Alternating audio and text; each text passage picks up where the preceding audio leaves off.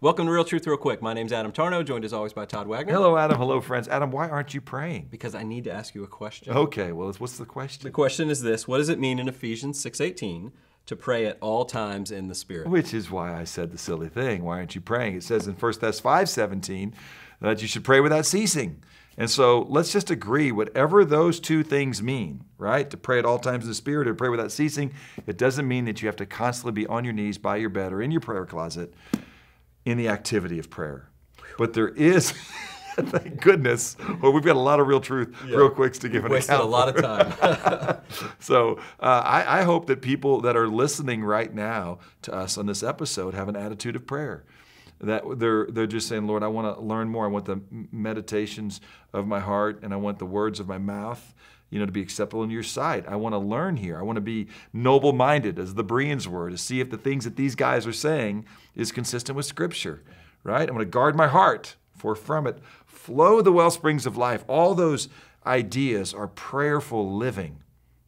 And, Jesus tells us that we should abide in Him. The word abide means to dwell or to remain. I think this is really the idea that Paul has going on here. And I'll tell you what, most folks who read this don't make the mistake of thinking when they read it, oh my gosh, I should be reading my Bible. I should be praying right now in the Spirit, right?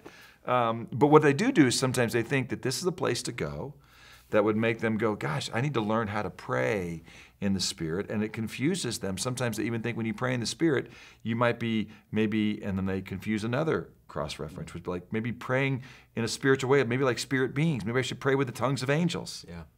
Right? What's the tongues of angels? Well, we've done some real truth, real quicks on what the gift of tongues is.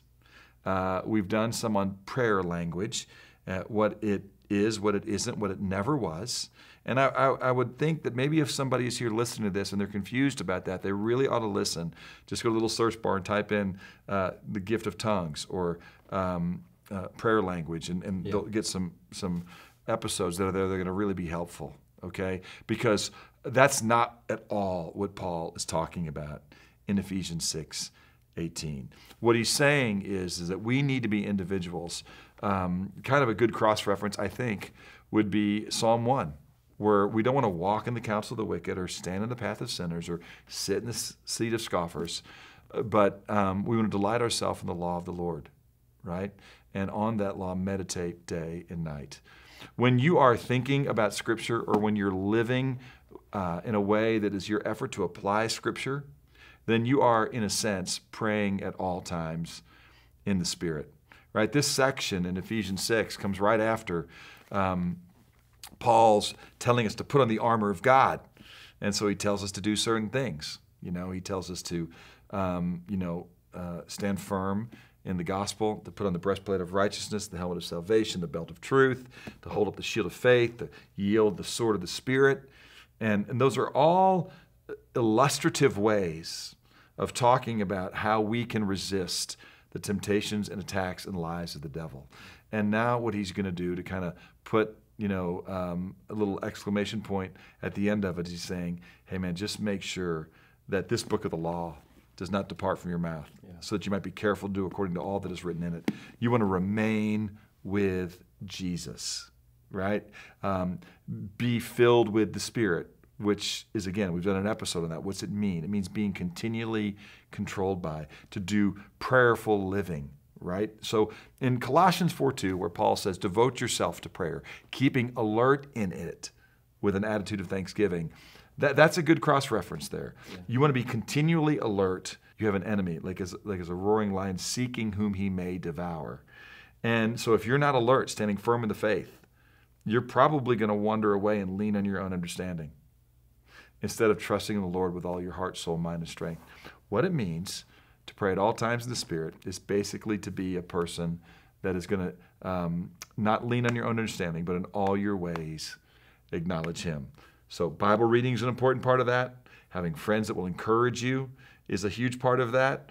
But just never really having a moment where you check out. You don't do your quiet time and then run off and serve Him. That's helpful. Right? You want to be a person that just says, okay, Jesus, as I live throughout my day, let me live as a person who is daily denying himself or moment by moment denying himself, carrying the cross of submission to you and seeking to honor you. So some of the churches that may take this verse and go, all right, so one of the ministries we're going to have is we're going to always have somebody praying 24/7. Yeah. They'll maybe have some time slots and people would fill up, and they always just try to be praying. Any thoughts on that? Yeah, I would just say that in those senses, man, first of all, it's great that there's always people in the activity of prayer, but what I would say is I'm much more concerned about people who walk on their feet prayerfully than people who spend time on their knees in prayer. Those two don't have to be mutually exclusive, but if all you do is go, hey, somebody else is praying right now, so I'm just going to kind of live without taking every thought captive to the obedience of Christ, that's a problem. Yeah. So I'm glad you might be a part of a church where they're disciplined and almost in a way that I don't want to say it superstitiously, we have 24/7 prayer. What I would say is that for you, God wants you to sleep sometimes. So you won't be praying while you're sleeping. That's a sign of faith, right? That you want to live wisely in the Spirit means sometimes you're going to go to bed and trusting that it's God who never sleeps. And when you wake up, your first thought should be, you're my King, you're my Lord, how can I live for you? You don't need to pray 24/7 through activity, and you certainly don't even need to be a part of a body that does. But when you're awake, your church, whenever they're awake, ought to live a devoted life, keeping alert with an attitude of thanksgiving that God loves me, cares for me, and His way is the way of life. Great answer, Todd. Thank you so much. Be sure to click on the show notes for references to other episodes that he talked about, as well as some other helpful resources. Thank you so much for watching, and we'll talk to you again next time.